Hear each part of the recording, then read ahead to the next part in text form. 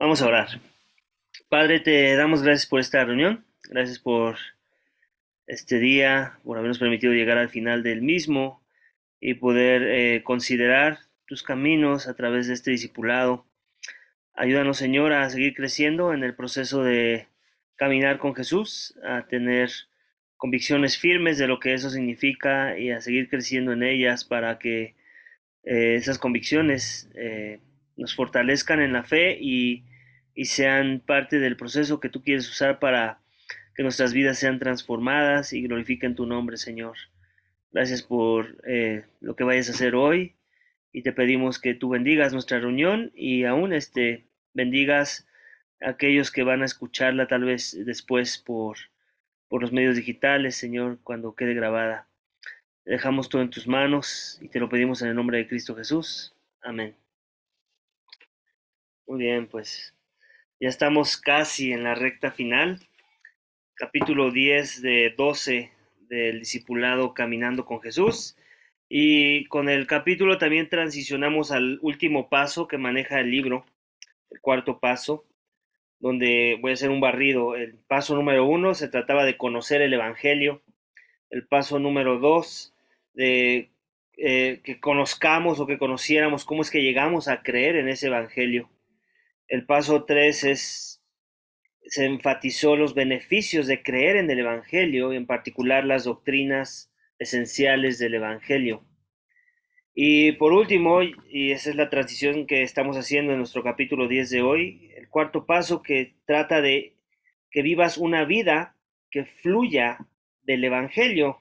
Y bueno, lo resume con la palabra obediencia al Evangelio. Entonces, el fin último de que Dios nos haya mostrado un evangelio, nos haya salvado a través de ese evangelio y nos haya dado beneficios por medio del evangelio es que tengamos vidas transformadas por el evangelio. Si alguien pasó por los tres primeros, pero su vida no está siendo transformada por el evangelio, entonces algo anda mal con ese evangelio. O más bien no sería el evangelio bíblico el que está experimentando esa persona. Y la esperanza es que eso no sea de nosotros, no se diga de nosotros y que a la luz de este estudio pues podamos pulir esa parte eh, a través de la obediencia al Evangelio. Y el capítulo número 10 tuvo este título o tiene este título, la fe que se expresa en el amor. Entonces el autor inicia mencionando cómo es que no podemos separar la confesión de fe con la obediencia, dice el llamado, en la página 139, el llamado y la respuesta inmediata es obediencia. En otras palabras, cualquiera que no está obedeciendo, pues tampoco está siendo llamado, ¿no? O no ha sido llamado. Dice, la respuesta de los discípulos es un acto de obediencia, no una confesión de fe en Jesús. Y eso es parte de del peligro siempre, ¿no? Que tengo las doctrinas correctas en mi boca, pero nada de eso está produciendo algo en mi corazón que me lleve a responder en obediencia y obviamente ese sería el peligro, ¿no? Y ese es un engaño más fuerte que la ignorancia, porque estaríamos diciendo que tengo la verdad en mi mente y la verdad no está haciendo ningún efecto en mi corazón, pues la condena va a ser más fuerte para esa persona, ¿no? Eh, y entonces no queremos eso. El autor de este libro se quiere asegurar que no creemos ese tipo de evangelio, sino más bien creemos un evangelio que la confesión y la obediencia van juntos. No los podemos separar. Dice, más adelante dice, cuando Jesús llama, nosotros vamos y le seguimos. Si entendemos esto, no hay conflicto entre la fe y la obediencia. Entonces, no lo hay. En verdad tenemos que creer eso. Dice, esto nos lleva al cuarto paso, bueno, que del discipulado a través del Evangelio, la obediencia al Evangelio. En la siguiente página dice, pero hay un fruto natural que surge de la fe en el Evangelio, que es producida por el Espíritu. Y es por eso que Pablo lo llama obedecer a la fe. Y eso nos trae la atención el versículo de Romanos capítulo 1, versículo 5, que dice que es por medio de él que hemos recibido la gracia y el apostolado para promover la obediencia a la fe entre todos los gentiles. Entonces, Entonces, si hemos recibido la gracia, dice Pablo, si tenemos este llamado de compartir de esta gracia a otros, el apostolado, ¿no? Entonces es porque también vamos a persuadir a otros a que obedezcan a la fe, promover la obediencia a la fe. Pablo no concebía una fe sin obediencia, y así ninguno de los apóstoles. Entonces, continuamos leyendo. En el libro dice, entonces es solo entonces que el Evangelio se hace visible en nuestras vidas y comenzamos a aprender lo que quiere decir. El Evangelio cambia todo. ¿Okay? Debe haber un impacto, debe haber una transformación. Dice más adelante, somos llamados a este acto de obediencia no para ganar la misericordia de Dios, sino como resultado de ella. Y esta es la trampa siempre, ¿no? Mi obediencia me gana la salvación o me da puntos para la salvación. No, o sea, es salvación por obras. El Evangelio es un Evangelio de la gracia por medio de la fe y es la misericordia de Dios que se manifiesta a través de ese acto de salvación y es la misericordia misma la que trae el resultado de la obediencia. ¿Okay? Sin misericordia no hay obediencia. Eso es lo que quiere dejar bien en claro el autor también aquí. Y bueno, hasta aquí, ¿alguien tiene alguna pregunta con respecto a estos términos? Ya los hemos estado manejando, pero aquí ya está haciendo un énfasis más claro, más profundo hacia esta dirección de, la, de la obediencia por causa del Evangelio. ¿Tiene alguien aquí una pregunta, una duda, hasta donde hemos avanzado en la lectura del libro? ¿No? Muy bien. Entonces continuamos. Misma página 140 dice, no existe ninguna idea. Bueno, estamos ya en la sección La vida en la comunidad de los creyentes. Dice, no existe ninguna idea por parte de Jesús, de Pablo, de alguno de los otros autores bíblicos que enseñe que podemos ser discípulos por nuestra cuenta. Llevamos a cabo nuestro llamado siendo miembros de una comunidad de creyentes. Y esto también ya lo hemos mencionado antes, no solo en este discipulado, en otros contextos de enseñanza. ¿Cómo yo puedo medir amor en mi vida? Yo soy el peor juez para hacerlo. En verdad lo soy. Yo necesito a otros que me digan, eso que haces, ese es el amor de Cristo. Eso que haces es amor bíblico. Eso que haces es amor sacrificial, ese es amor ágape, ¿no? Es amor que se interesa por los demás, no por uno mismo. Y solamente es a través de ese contexto en el que alguien me evalúa, ¿no? O muchos me evalúan en ese proceso del amor que digo tener, que puedo tener la certeza de que en verdad amo como Cristo quiere que ame. En otro contexto, no va a suceder. En realidad, yo soy el peor de los jueces hacia mi persona, ¿no? Y esa debe ser tu declaración también sobre ti mismo, ¿no? Marta es la peor de los jueces para evaluar el amor de Marta. La hermana Vicky es la peor de las jueces para evaluar el amor de la hermana Vicky. Necesitamos de otros que son de la fe y que también han sido recipientes del amor de Dios en sus vidas, ¿no? Necesitamos la palabra todos, porque es la palabra la que nos va a ayudar a medir ese amor que Dios nos da. Entonces necesitamos a la comunidad, vamos, en resumen, ¿no?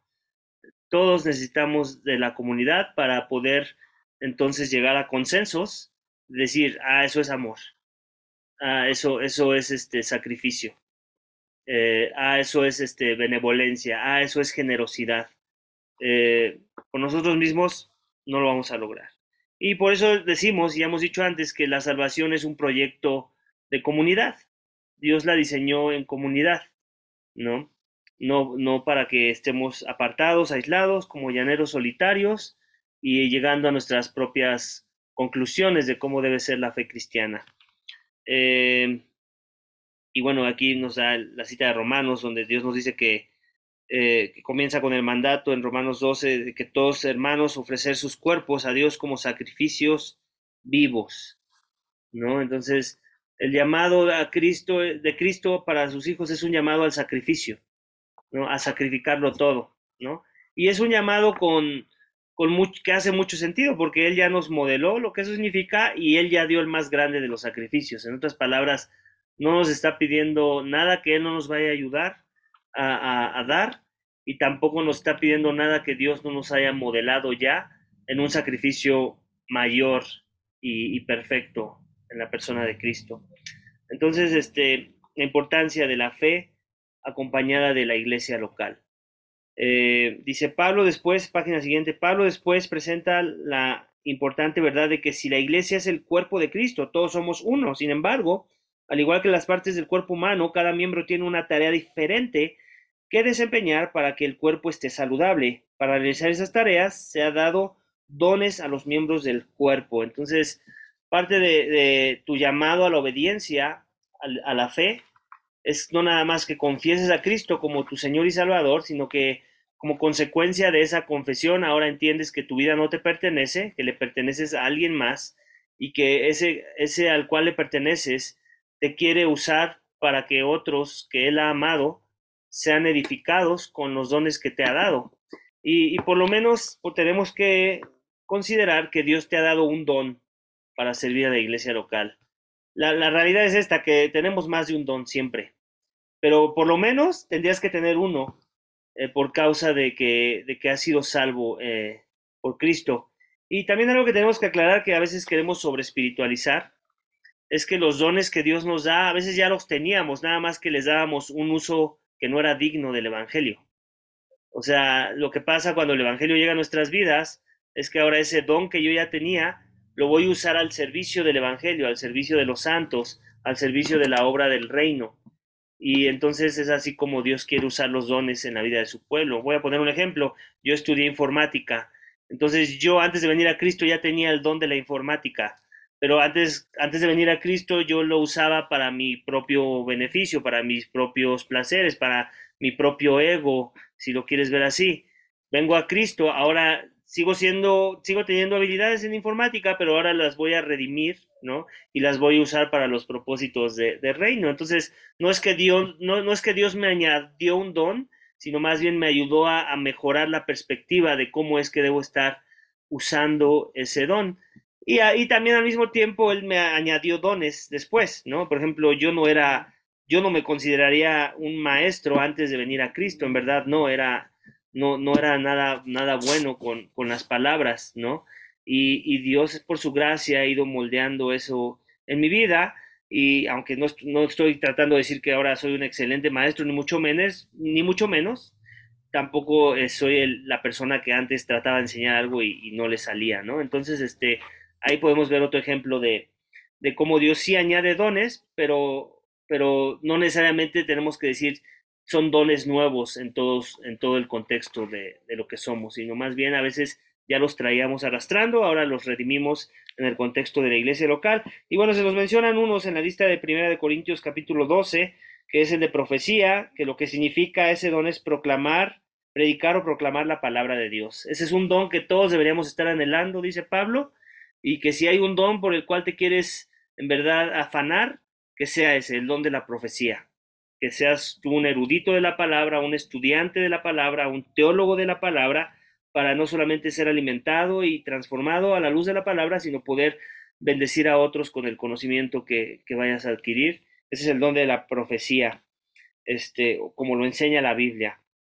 Tenemos otros dones, como el don del servicio, algunos somos más serviciales que otros, el don de la enseñanza, algunos se dan a entender mejor que otros, el don de alentar a otros, ese don siempre va a ser de bendición en la vida de la iglesia.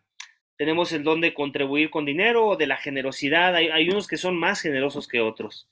El don de liderazgo y la administración, y el don de mostrar misericordia, ser compasivos, misericordiosos, atentos a los demás. Entonces, todos esos son dones, y lo importante de entender a la luz de todo esto, sabemos que hay más dones, pero aquí está esta lista muy generalizada, y lo que tenemos que entender a la luz de los dones que Dios da a su pueblo para la edificación de la iglesia es primeramente eso, que son para la edificación de la iglesia. Entonces, Dios no va a dejar que te exaltes en un don que no está edificando a la iglesia, o Dios no va a permitir que crezcas lo suficiente en un don que no estás usando para la edificación de la iglesia. Dios quiere que pongas al servicio de la iglesia tus dones, porque parte del por qué te los dio es precisamente porque los quiere usar para que su cuerpo sea edificado y conformado a la imagen de Cristo.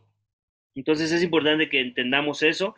Y también es importante que entendamos que no podemos decir, aquí está el don de contribuir con el dinero, ese yo no lo tengo, por eso es que yo no soy generoso. No, cuidado, ¿no? La generosidad hay algo, es un don que se les da más a unos que a otros, pero no por eso yo estoy exento de buscar y anhelar ser generoso. Y lo mismo con cada uno de los dones, ¿no?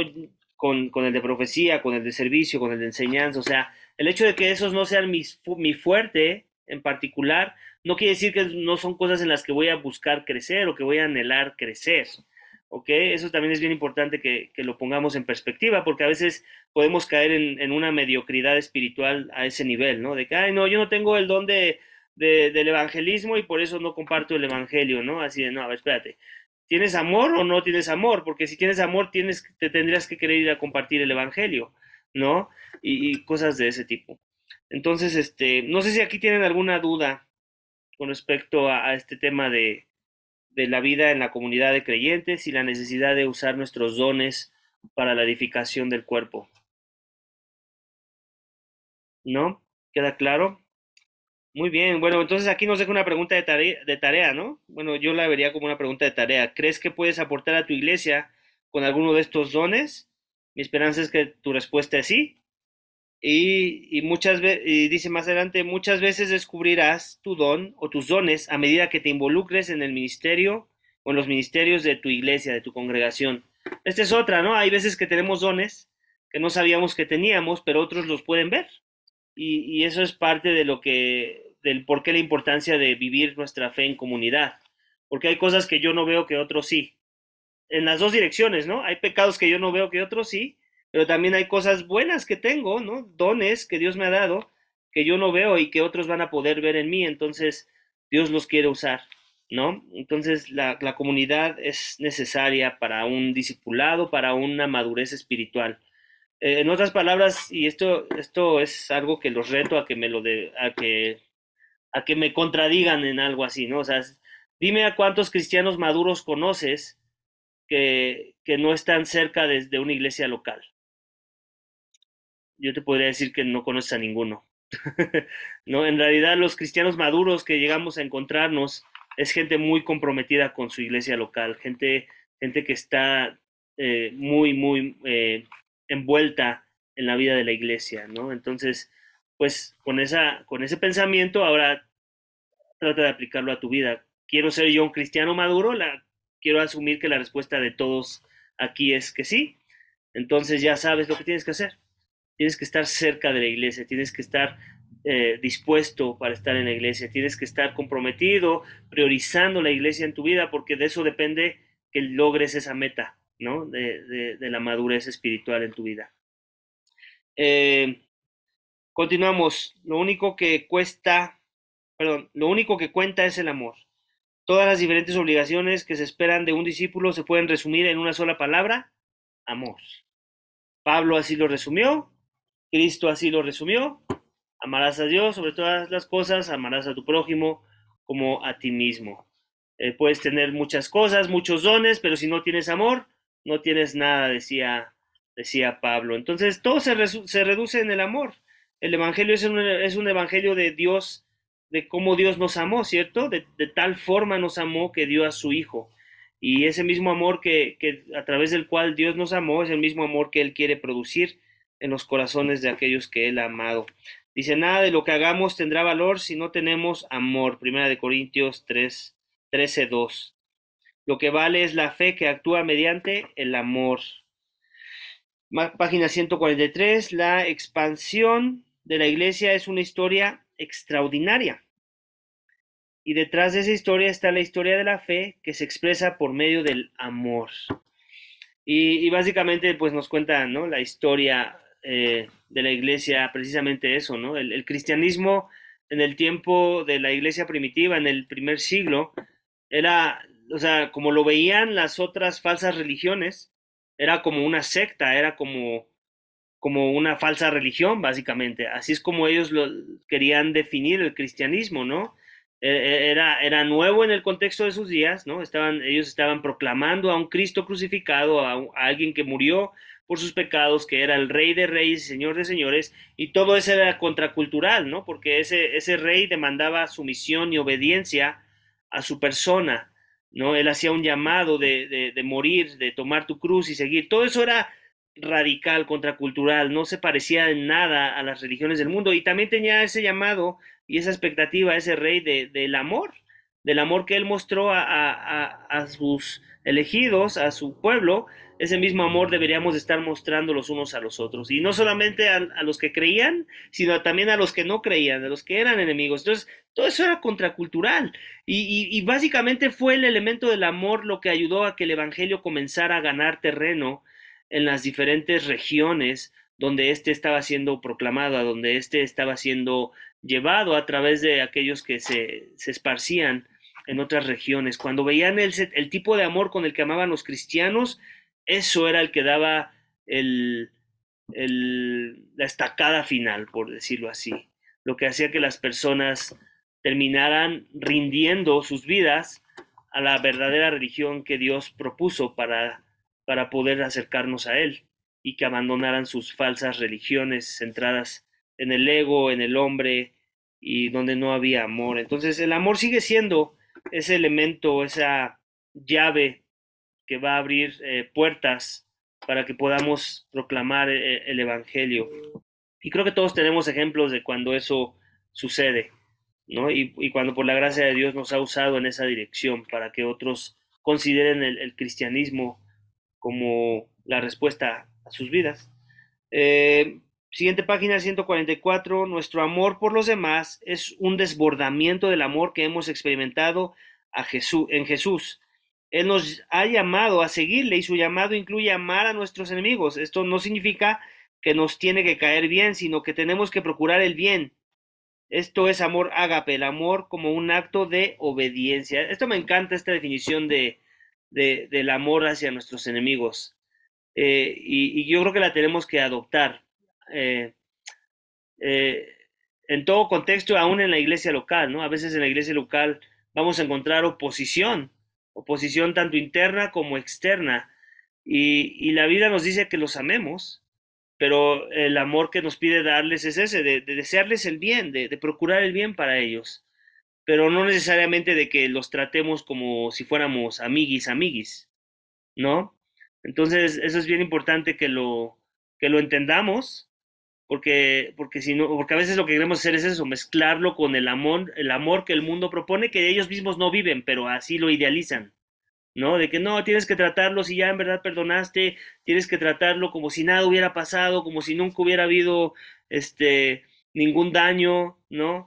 Y la Biblia no enseña eso. La Biblia enseña que todo pecado tiene consecuencias, que la Biblia enseña que toda la confianza se tiene que volver a ganar y todas esas cosas, ¿no? Mientras tanto, seguimos amando al pecador, seguimos orando por el pecador, seguimos deseándoles que Dios les bendiga, que Dios los transforme, que Dios haga una obra en sus vidas. Y esto es lo que está tratando de decir esta cita. ¿Ok? La voy a volver a leer. Esto no significa, voy a volver a leerlo todo. Nuestro amor por los demás es un desbordamiento del amor que hemos experimentado en Jesús. Entonces, para que yo pueda amar de esta forma, tengo que haber sido amado por Jesús. Si el amor de Cristo no está en mi vida, yo no puedo dar de ese tipo de amor. No puedo, es imposible, ¿no? Pero cuando eso es verdad, es un desbordamiento. Él nos ha llamado a seguirle y su llamado incluye amar a nuestros enemigos. Eso es algo radical, contracultural, que solamente puede ocurrir si el Espíritu de Dios mora en mí, ¿ok? Esto no significa que nos tiene que caer bien mi enemigo, o sea, no significa que voy a celebrar el pecado, no significa que voy a estar neutral a las cosas que ofenden a Dios, ¿no? Que no me voy a molestar cuando vea injusticia, ¿no? Eh, pero lo que sí significa que es que tengo que procurar el bien de mis enemigos, ¿ok? Y este es el amor agape, el amor como un acto de obediencia. ¿Alguien tiene una duda hasta aquí con todo esto que hemos hablado del amor y de las formas en las que manifestamos el amor y aún del contexto de que hablábamos de la vida de la iglesia y cómo es que mostramos el amor de Dios a través de la vida en comunidad y el servicio a los santos? a través de nuestros dones, con una actitud centrada en el amor. ¿Alguien tiene alguna duda, comentario? No quiero ser el único que habla en nuestra reunión. ¿Alguien por ahí que te haya impactado algo de lo que hemos avanzado hasta ahorita en página 144? ¿Hay algo que fue renovado tu entendimiento a la luz de las cosas que leíste en este capítulo? ¿Algo que te impactó, que te maravilló, que te marcó? Bueno, yo sí, Paz. Em, pues esa manera de un comentario, a lo largo de la lectura de este capítulo, pues muchas cosas como que se fueron clarificando y otras, por ejemplo, esta en específico que estamos tocando ahora, sí fue algo que dije, wow, sí es cierto, ¿no? Porque pues yo tenía el mal entendido de que tenía que amar a mi enemigo, pero solamente con el hecho de hacer algo por él, pero ahora entiendo que es algo que Dios demanda de mí, si es que está el Espíritu y si el amor de Cristo está en mí, tiene que ser así como dice el autor, de una manera, incluso yo lo diría, sin esperar nada a cambio, sino hacer solamente y procurar el bien de él, en pos de que el Evangelio y Jesús sea reflejado para que él pueda ser alcanzado, incluso mi enemigo. Eso de verdad que me impactó y lo seguí leyendo durante la tarde y dije, caray, es algo en lo que tengo que crecer. Amén. Gracias, Abraham, por compartirnos un poco de tu experiencia con la lectura. ¿Alguien más quiere hacer algún comentario, pregunta, alguna? Yo, es del principio, en cuanto a, a la obediencia al Evangelio. En un párrafo se menciona que hacer lo correcto por las razones equivocadas no honra a Dios, ni tampoco la obediencia cuando es un esfuerzo para pagarle a Dios por su salvación. Es algo que a mí me impacta mucho, ¿no? Porque yo creo que es algo que nos tenemos que estar recordando todos los días, que con absolutamente nada de lo que nosotros podamos hacer, podemos pagarle un poco del sacrificio que Dios hizo por nosotros, ¿no? Así es, así es. Y sí es bien importante que adoptemos también esa filosofía de pensamiento, ¿no? O sea, yo puedo estar yendo a la iglesia, siendo generoso, sentarme y escuchar todos los discipulados, pero si mis motivaciones no son las correctas, si la razón por la que hago esas cosas no tienen una centralidad en la gloria de Dios, en el Evangelio de Cristo, en que Cristo se vea bien en mí y a través de mí, pues obviamente eso no glorifica a Dios y tampoco edifica tarde que temprano, que muchas veces Dios lo usa, ¿no? Pero también Dios lo desenmascara en nuestras vidas. Y al final, cuando Dios lo desenmascara, pues desanima a los santos, desanima a los que son de la fe, ¿no? O sea, lo usa por un tiempo en su misericordia Dios, pero últimamente el efecto eh, esperado no va a ser de mucho impacto cuando la motivación correcta no está ahí. Entonces, por eso la importancia de enfocarnos, ¿no? En lo que hacemos y la Biblia nos llama a seguirle y también habla de que vamos a dar mucho fruto, pero a veces el mucho fruto del que habla la Biblia nada más luce en la vida de una persona es ser fiel en servir en un ministerio y nada más. Y ahí es donde Dios quiere usar a la persona, conformarla a la imagen de Cristo y animar a otros con su servicio, bendecir a otros con su servicio. Y eso ya es fidelidad a los ojos de Dios, ¿no? Entonces, es importante que lo entendamos porque el mundo que nos enseña que entre más hagas, mejor, que entre más círculos de influencia tengas, en donde tengas mayor impacto, pues vas a ser mejor recibido, vas a tener mejores resultados, bla, bla, bla. La vida cristiana no es así. La vida cristiana es más, ¿dónde está tu corazón? ¿Qué es lo que te motiva a hacer lo que vas a hacer? Y si está en el lugar correcto y tu motivación es la correcta, gloria a Dios. Pero si no está así la cosa, lo mejor es no hacer nada. Es más, lo mejor es nada más quedarnos a sentar, a escuchar la enseñanza y pedirle a Dios que a través de la palabra transforme, ¿no? Y que lo primero que cambie en nuestras vidas sea la motivación del por qué vamos a hacer lo que vamos a hacer o por qué vamos a dejar de hacer lo que vamos a dejar de hacer. A veces a Dios le honra que dejemos de hacer cosas, ¿no? Dependiendo cuál sea el llamado y el contexto, Por eso también estamos a la iglesia, porque va a ser la iglesia la que nos va a ayudar a determinar si esto es algo que debo de hacer o si esto es algo que debo de dejar de hacer y en ello glorificar a Dios con mi vida, ¿no? Pero sí, bueno, nada más quería aportar al comentario que ya habías hecho, que creo que es importante que entendamos y que atesoremos. Voy a seguir leyendo. Página 145 dice, no, bueno, aquí habla con respecto a lo que cita C.S. Lewis y dice, no pierdas tiempo analizando si realmente amas a tu prójimo, actúa como si lo amaras. Esa cita me encanta. Para los que no han leído el libro de Cristianismo y nada más, se llama. Ahí la van a encontrar. Es un buen libro, es un buen recurso para también con fundamentos de la fe que C.S. Lewis escribe, y él da esta cita, ¿no? Nos dice, no pierdas tiempo analizando si realmente amas a tu prójimo, actúa como si lo amaras, ¿no? Y al mismo tiempo en esa sección de su libro él menciona eso. Es mejor que empieces por ahí, ¿no? Que actúes como si lo amaras, y eso es lo que te va a ayudar a que se te facilite amar a la persona. No esperes a que te dé una razón para amarlo, porque ¿sabes qué? Lo más seguro es que no te la va a dar. Lo más seguro es que te va a desanimar el querer amar. Creyente o no creyente, tenemos que ponerlo en esa perspectiva. Entonces él decía que nuestra inclinación sea en amar y cuando lo hagamos, la próxima vez que se nos presente la oportunidad de amar, va a ser más fácil de amar a pesar de que las razones que me estén dando sean como para que no ame. ¿Sí se entiende el argumento? Obviamente él lo dice con palabras más claras, pero de manera general esta es la idea, ¿no? Entonces ahí les recomiendo, es otro libro que les podría recomendar, Cristianismo y nada más, o mero cristianismo, a veces también lo encuentras con ese título. Siguiente, 146. Obviamente Pablo no piensa que la ley moral debe ser ignorada.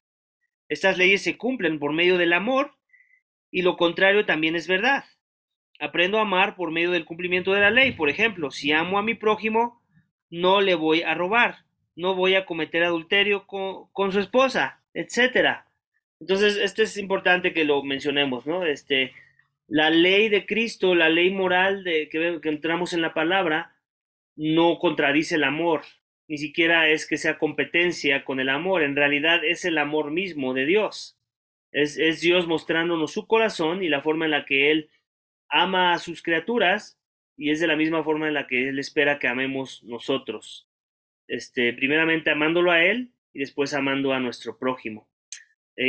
Bueno, aquí nos divide los mandamientos, me encanta que haga esa división. Los 10 mandamientos, los primeros 4 se enfocan en cómo amar a Dios y los últimos 6 en cómo amar a nuestro prójimo. En otras palabras, nos está diciendo Dios, ámame a mí primero y el resultado de ese amor va a ser el amor a tu prójimo en estas direcciones. Entonces es así como lo presenta el autor y es importante que lo entendamos así. Otra cosa, ¿no? A veces decimos, a veces me imagino que habrás escuchado, no, yo no me meto tanto a las cosas de doctrina, yo nada más amo a Jesús, ¿no? No sé si alguna vez has escuchado algún comentario ahí, y si no, algún día lo vas a escuchar, ¿no? Y suena muy espiritual, pero en realidad es una barbarie lo que se está diciendo, porque para que yo ame a Jesús necesito saber cómo es que Él quiere que lo ame. Él es el que define la forma en la que yo le amo, ¿no? Él dice, el que me ama obedece mis mandamientos, por ejemplo, ¿no? Entonces, para que yo conozca esos mandamientos, tengo que ir a la doctrina. ¿Cuáles son esos mandamientos? ¿No? Y entonces así puedo decir que amo a Jesús en verdad, no nada más basado en un emocionalismo, ¿no? Entonces es importante que entendamos eso, la palabra misma, toda la revelación y el consejo de Dios a través de los 66 libros de la Biblia son centrales en el proceso de yo educarme en esta disciplina del amor y de cómo amar a Dios y de cómo amar a mis semejantes. ¿Qué más? Página 147, tal como él demostró, los enemigos de Jesús no pudieron contra él, pero igualmente irán tras sus seguidores mientras tengan la oportunidad. Tradicionalmente la iglesia cristiana ha identificado a los enemigos de los discípulos de Jesús como el mundo, la carne y el diablo. Y bueno, aquí habla de la batalla que vamos a tener como creyentes, ¿no? Tenemos tres enemigos cruciales, es el mundo, la carne y el diablo. ¿El mundo a qué se refiere? Pues a todo el sistema, a la filosofía, al lenguaje del mundo, al énfasis que el mundo da a las cosas que deberíamos de considerar como importantes para la vida, ¿no? Que Dios dice, no, no, esas no son. La carne, pues nuestros propios deseos, ¿no? Las cosas que, nuestras inclinaciones pecaminosas, carnales, torcidas, eso también es parte de la lucha que voy a tener en este proceso de amar a los demás, ¿no? Mi inclinación va a ser amarme a mí mismo, mi inclinación va a ser a, a yo buscar primero lo mío, ¿no? Y eso es una lucha que Dios quiere que tengamos. Y el diablo, ¿no? No descartar la influencia de Satanás. Satanás tiene a sus aliados, Satanás es el príncipe de este mundo, ¿no? Y tiene un cierto poder que Dios le permite, claro, y que también usa en contra de nosotros, pero que Dios siempre lo usa a favor de nosotros. Eso ya lo vimos antes, ¿no? Todas las cosas son para bien, para aquellos que aman a Dios, y aún los ataques de Satanás, Dios los va a usar para conformarnos a la imagen de Cristo. Entonces, por eso también no nos debemos de preocupar tanto, aunque lo tenemos que tener presente y obviamente no siendo aliados en ninguna perspectiva de Satanás, ¿no? Porque podemos llegar a caer en eso, aún como creyentes, quiero aclarar, cuando no tenemos claridad del evangelio, claridad de la doctrina, claridad de las cosas que son verdad y las que no, podemos estar siendo piedra de tropiezo, podemos estar siendo influenciados en alguna medida por corrientes pues demoníacas, como diríamos por ahí. Entonces es importante que lo entendamos y que estemos alerta de ello. Siguiente página, 148. La carne es como una antena que nos conecta con el mundo y nos hace verlo como algo atractivo, incluso después de nuestra conversión. Me gusta esa definición de la carne. No, o sea, en realidad hay cosas de la carne que están ahí bien arraigadas, que son como una antena y que cuando estamos en el contexto equivocado, cuando no hemos puesto las barreras correctas, pues nos pueden influenciar, en verdad nos pueden hacer. Por eso es que otra vez la importancia de vivir en comunidad, de pedir consejo, de buscar la sabiduría, de educarnos en la palabra y todas esas cosas, medios de gracia que Dios va a usar para fortalecernos, darnos convicciones sanas, bíblicas, que nos ayuden a obedecer, a tomar medidas en nuestro contexto de buscar la santidad, de evitar contextos que sabemos que pueden ser no provechosos y viceversa, buscar contextos que van a alimentar el espíritu y no la carne. ¿Hasta aquí alguien tiene alguna pregunta? Ya pronto vamos a acabar, pero vamos a dar otro tiempo de preguntas. Yo no es una pregunta. Yo estuve analizando acerca de los mandamientos. Y yo creo que Dios, en su grande amor, porque es la verdad, puso esos mandamientos porque son protección para nosotros. O sea, cuando dicen no matarás es para que no termines en la cárcel. No adulterarás es porque estás lastimando a otra persona. ¿Sí? Y por eso dice que es importante que nosotros aprendamos los mandamientos porque eso es lo que nos va a fundamentar el amor hacia Dios y hacia los demás. Amén. Amén, sí, y otra vez, el que Dios haya dado los mandamientos tiene muchas perspectivas. Yo creo que la primera y más importante es que le conozcamos a Él, que conozcamos su carácter. Cuando Él dice no matarás es porque Él ama la vida, porque Él es el creador de la vida, porque Él mismo es vida. Entonces, en ese mandamiento nos está diciendo todas esas cosas, ¿no? Nos está diciendo también tú eres criatura, no el creador, tú no tienes el derecho de matar, porque así como tú no diste la vida, tampoco tienes derecho de quitarla, ¿no? Nos dice muchas cosas con ese solo mandamiento y así con cada uno de ellos. En otras palabras, conozco a Dios a través de sus mandamientos, su carácter, su esencia, su voluntad, su corazón, por decirlo así. Pero también nos benefician, o sea, no nada más le conozco, el yo conocerle me trae beneficios. Entonces, cuando yo obedezco ese mandamiento, pues voy a tener una vida bendecida en verdad, ¿no? Una vida más apacible, una vida con menos problemas, una vida con más armonía, una vida con más paz, ¿no? Entonces, todo esto me lo va a dar el que yo escuche la palabra de Dios, escuche sus mandamientos y trate de obedecerlos, someterme a ellos con la motivación correcta. Sí, amén. ¿Alguna pregunta más? ¿Duda más? ¿Comentario más?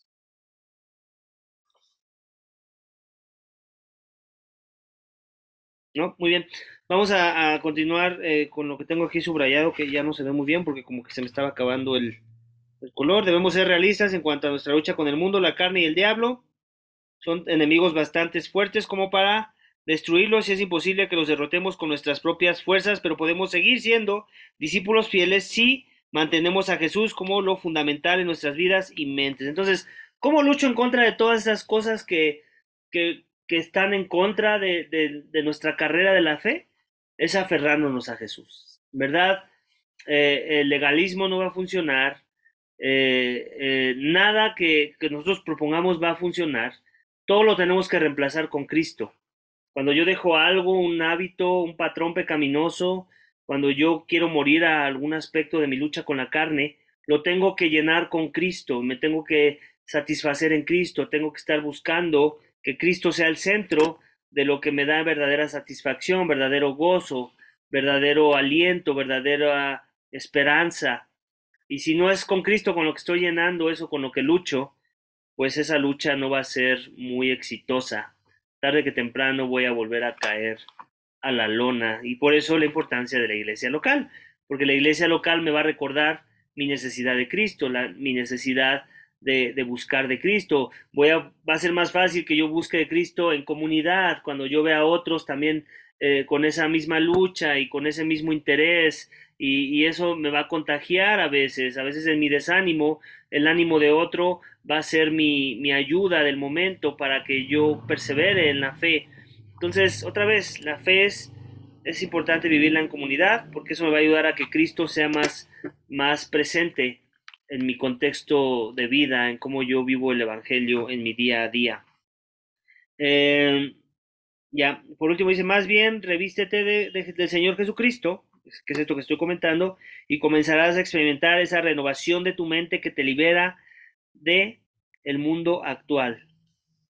Entonces, Cristo es aquel que nos moldea la mente, ¿no? Por ahí hay un pasaje que dice que tengamos la mente de Cristo, ¿cierto? Creo que es Filipenses capítulo 2, que tengamos la mente de Cristo. ¿Qué significa eso?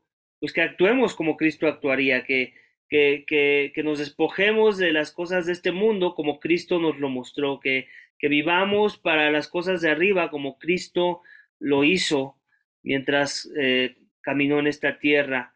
Entonces, ese es tener la mente de Cristo y la esperanza es que cada cristiano está en un proceso de transformación de mentes, donde tu mente, que era muerta, que era cegada a las cosas de arriba, está muriendo cada día y la mente de Cristo cada día está siendo más cimentada, formada en tu vida y como consecuencia ahora vives una vida en obediencia a Dios, que es lo que Cristo se empeñó, ¿cierto?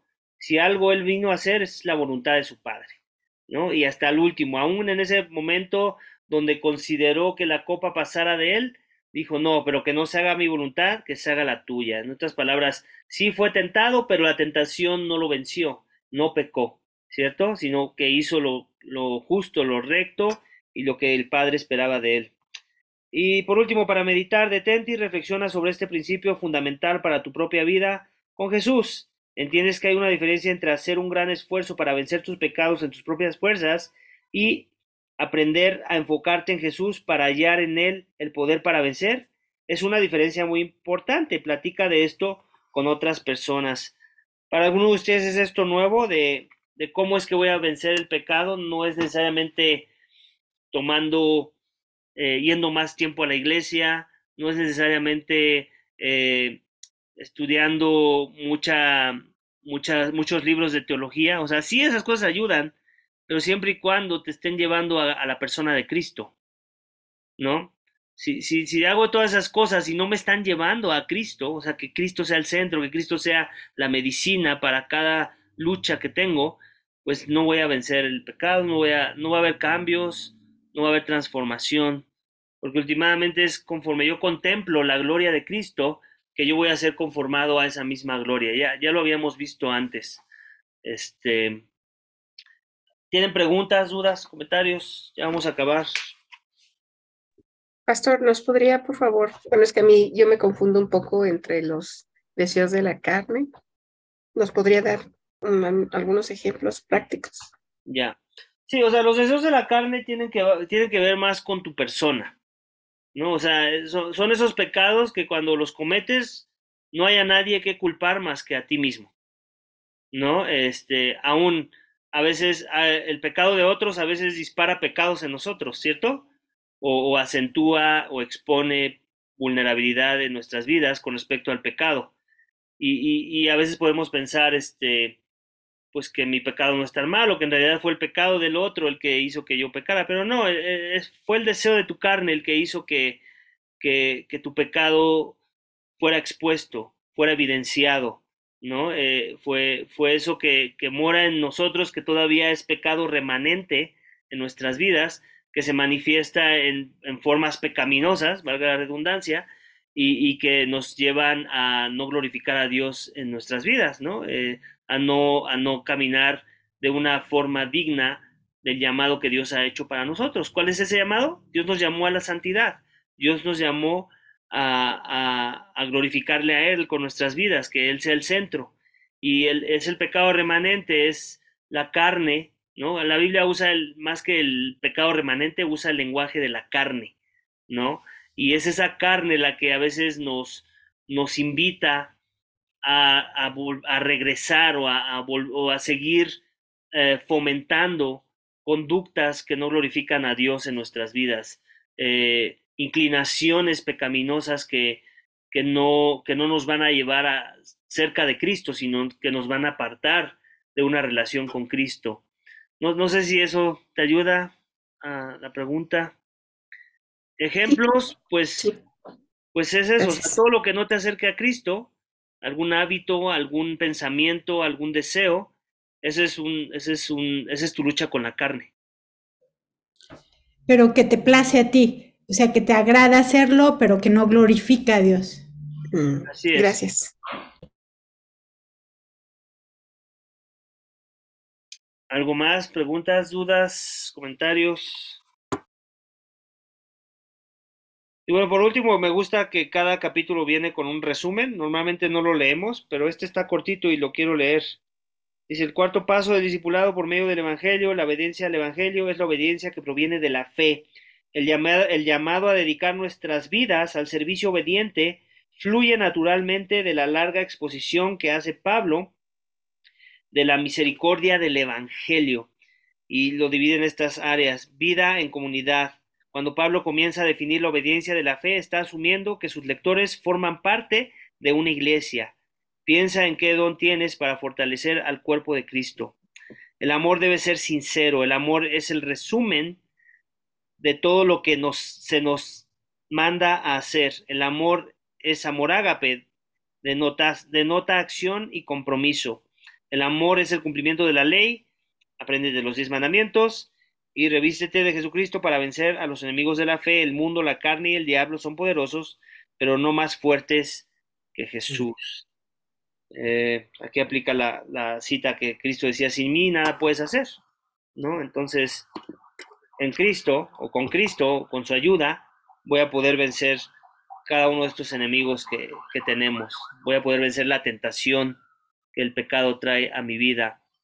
Entonces es importante que vengamos a Cristo y que vengamos a Cristo en todas sus modalidades. Ya lo había mencionado antes en algún mensaje. Venir a Cristo es venir a su palabra, estudiar la palabra.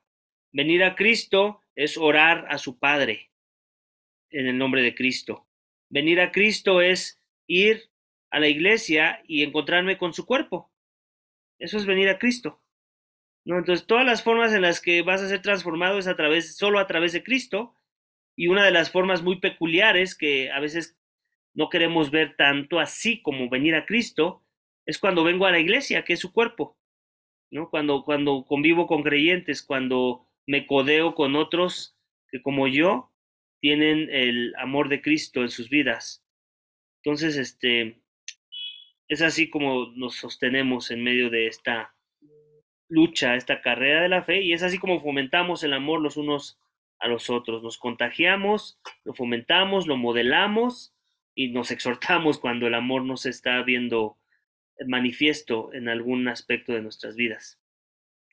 Pues con esto terminamos. Capítulo 10. Nos quedan hay unos minutitos para preguntas, comentarios, dudas.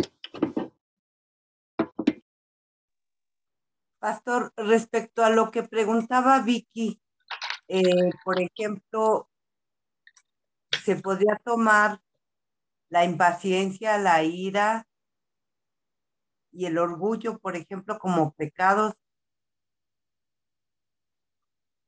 que no propiamente te causan placer, pero tal vez ya es un patrón que traemos o un estilo de vida que tiene que ir siendo transformado? Sí, definitivamente.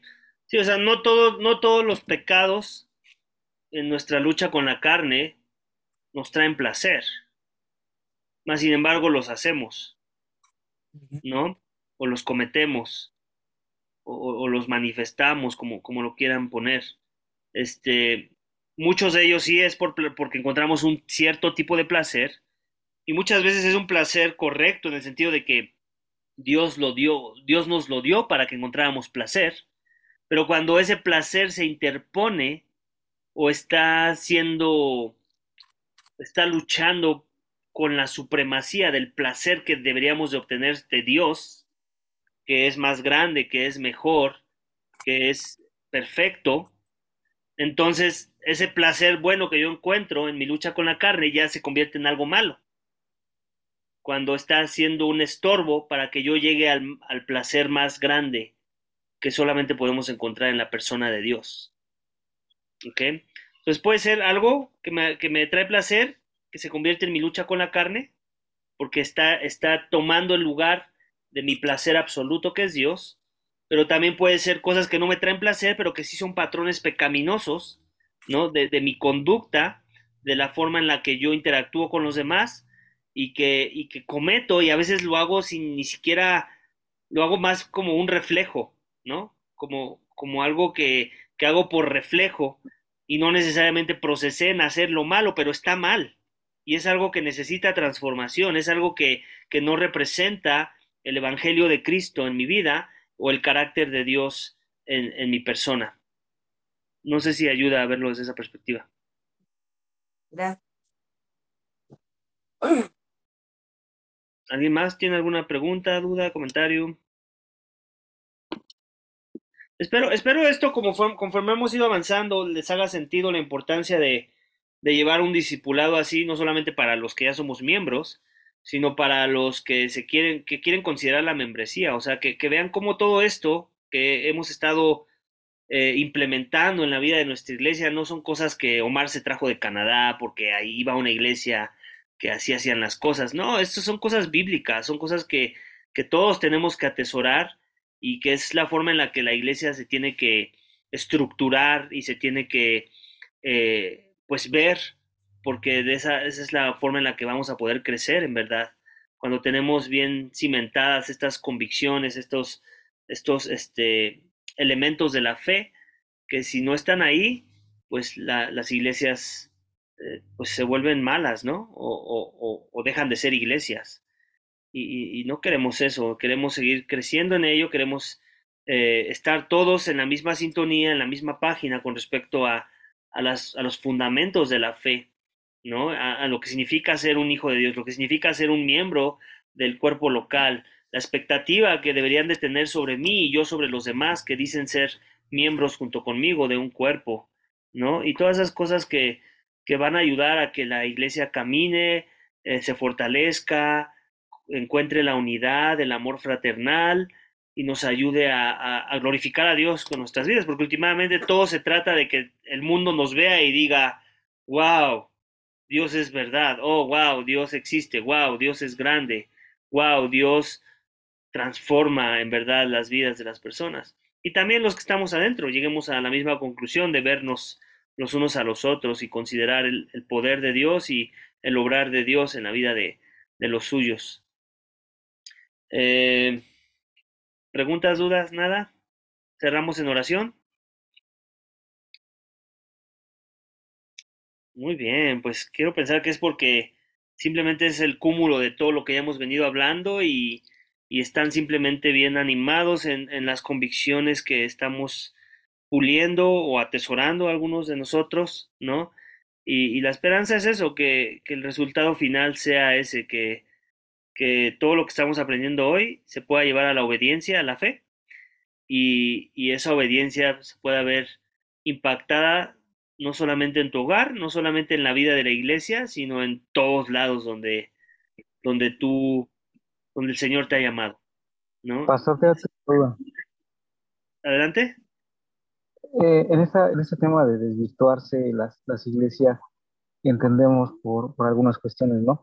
Pero hay un tema que tengo una duda, es el tema de hablar, por ejemplo, hay iglesias que llaman a hablar como en lenguas de una, no sé, descendencia o doctrina. ¿Eso sería desvirtuarse? Perdón, no te entendí algo de lenguas, pero no me quedó clara la pregunta. ¿Eso sería desvirtuarse? Como hablar en lenguas sería desvirtuarse de una sana doctrina. Ujú, ya. Bueno, habría algunos círculos cristianos reformados que te dirían que sí, este, pero no necesariamente. ¿A qué me refiero con eso? Acabamos de leer una lista de dones que, que Pablo nos da en la carta a Corintios, y el énfasis que podemos ver aún en la misma carta es que don invita a la iglesia a que anhelen tener el don de la profecía, ¿no? Y ese don, necesitamos leerlo a la luz ¿cómo se llama? De entender qué significa la enseñanza, la proclamación de la palabra. Entonces, si va a haber un don que una iglesia debería enfatizar, si esta iglesia está buscando obedecer a la palabra y ser sana, pues debería ser ese, ¿no? Porque ese mismo don es el que va a transformar todos los demás dones, por un lado. Por otro lado, también la Biblia menciona el don de lenguas, ¿no? Y también podemos definir ese don, lo podemos ver en el libro de Hechos, cómo es que hablaron en lenguas y no eran lenguas que la gente no conociera antes, eran lenguas extranjeras, y la razón por la que se sorprendían es porque aquellos que estaban hablando esas lenguas no eran nativos o no tenían ninguna conexión con esas lenguas. En realidad eran lenguas extrañas para ellos, porque nunca, es como si ahorita yo de repente empezara a hablar en árabe. ¿Qué pasaría con ese proceso? Que ustedes se maravillarían porque ustedes saben que no tengo ninguna conexión. La única conexión que tengo con el Medio Oriente es mi nombre y nada más, ¿no? Pero en ese sentido es que vamos a ver estas cosas. Denme un segundito, por favor.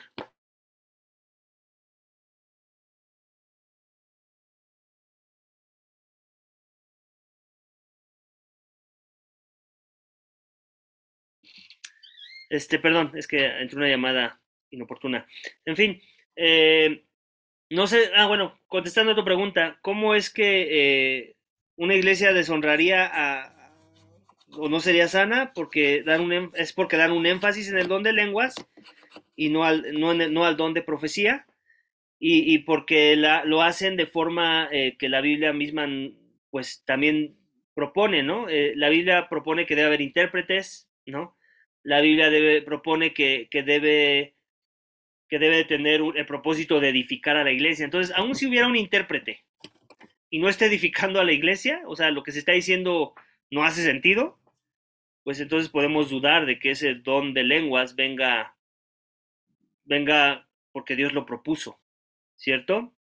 Entonces tiene que haber un intérprete, tiene que ser una lengua que alguien entienda y que se pueda interpretar. Y si no es eso, pues entonces, ¿de qué tipo de lengua estamos hablando? Por lo menos no de las que encontramos en la Biblia, porque la Biblia sí es muy clara que las lenguas que hablaban otros, cuando el don de lengua se manifestó, la gente las entendía, ¿no? Y era para proclamar los oráculos de Dios. En el libro de Hechos vemos eso. ¿no? ¿Cuáles son los oráculos de Dios? Pues la verdad de su palabra, el evangelio mismo. Entonces, si no va a ser para edificar a la iglesia, si no va a ser en el orden correcto, pues entonces yo descalificaría el don pues sí, la sanidad de la manifestación de ese don en la vida de una iglesia. Pero tampoco diría que eso determina en su totalidad que la iglesia no es sana. Al mismo tiempo, yo no sería una iglesia a la que yo recomendaría. Es complicado darle la respuesta. No sé si me doy a entender. Sí, sí, sí, sí. O sea, era mi duda si se desvirtuaba justamente del tema que estábamos tocando en el discipulado. Así es. Y entiendo que hay muchas vertientes, como bien mencionas, ¿no? Que si se centra en esa parte, en vez de justamente el evangelio, ya es algo que se desvirtúa, ¿no? Y no es sano. Así es. Así es. Yo creo que ahí es donde nos tenemos que agarrar. Porque hay iglesias que no hablan en lenguas y que son muy ortodoxas en su forma, en su ritualismo, pero no son sanas. ¿Por qué? Porque el énfasis no es el evangelio, el énfasis no es la sana doctrina aplicada de una forma bíblica, de una forma que trae transformación al corazón. Entonces, al mismo tiempo también podemos ver errores en esas otras énfasis que dan a veces las iglesias, ¿no? Tal vez no es por el don de lenguas, pero es un énfasis en algo más que no es el evangelio, sino la implicación del evangelio, como ya habíamos visto en capítulos anteriores, ¿no? Queremos que el énfasis siempre sea en el evangelio, en la proclamación de la sana doctrina y en cómo vamos a vivir esa sana doctrina.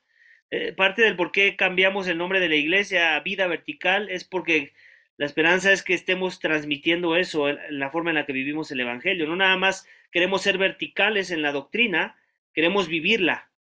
Queremos que esa doctrina traiga un impacto verdadero de adentro hacia afuera en la forma en la que vamos a amar a Dios y amar a nuestro prójimo. Y si no sucede así, pues entonces de vertical no tendríamos nada, ¿no? Porque es lo mismo, es la misma idea. Puedo tener mi confesión correcta, pero si no hay obediencia a la fe, pues de qué me sirve esa confesión por muy doctrinal, sana que se vea. En fin, creo que ahora sí ya se nos acabó el tiempo. De todos modos, tienen preguntas, las pueden enviar por texto, por algún mensaje de WhatsApp, y así podemos continuar creciendo juntos. Vamos a orar. Padre, te damos gracias por la oportunidad que nos das de haber estudiado capítulo 10 del libro. Señor, ayúdanos a amar, que el amor sea evidente, sea verdadero, sea real en nuestras vidas, tan evidente que Cristo sea exaltado y glorificado a través de ese amor que podamos mostrar, Señor. Siempre dependientes de ti, siempre eh, enfocándolo en ti, Señor. Nunca amar con una motivación incorrecta, nunca amar por aparentalismo o porque queremos obtener algo de los demás, Señor. Siempre que nuestro amor sea desinteresado, pensando en los demás, que sea un amor sacrificial en muchos de los casos, Señor, y que así podamos demostrar que somos del amor que Cristo mostró cuando nos salvó, Señor. Ayúdanos como iglesia a amarnos en todas las direcciones que aprendimos hoy, siendo parte de la iglesia, buscando conocer tu palabra y mostrando el amor en las diferentes formas que tú nos llamas a mostrarlo en la vida de los unos con nosotros, con nuestros dones y con la forma en la que servimos a los demás. Gracias por este tiempo y por cada uno de mis hermanos, Señor, y ayúdanos a perseverar lo poco que nos falta de terminar este discipulado, Señor, y recordar cada uno de los aspectos que hemos aprendido en él para poderlos vivir en verdad en la forma en la que vivimos nuestra fe en comunidad y también a solas, Padre. Gracias por este tiempo. En el nombre de Cristo Jesús. Amén. Muy bien, chicos, pues muchas gracias por conectarse. Si gustan despedirse, lo pueden hacer. Que tengan buena noche hasta mañana, hasta el domingo. Buenas noches. Nos vemos. Bonita noche. Buenas noches. Bendiciones. Bye, bye. Bye.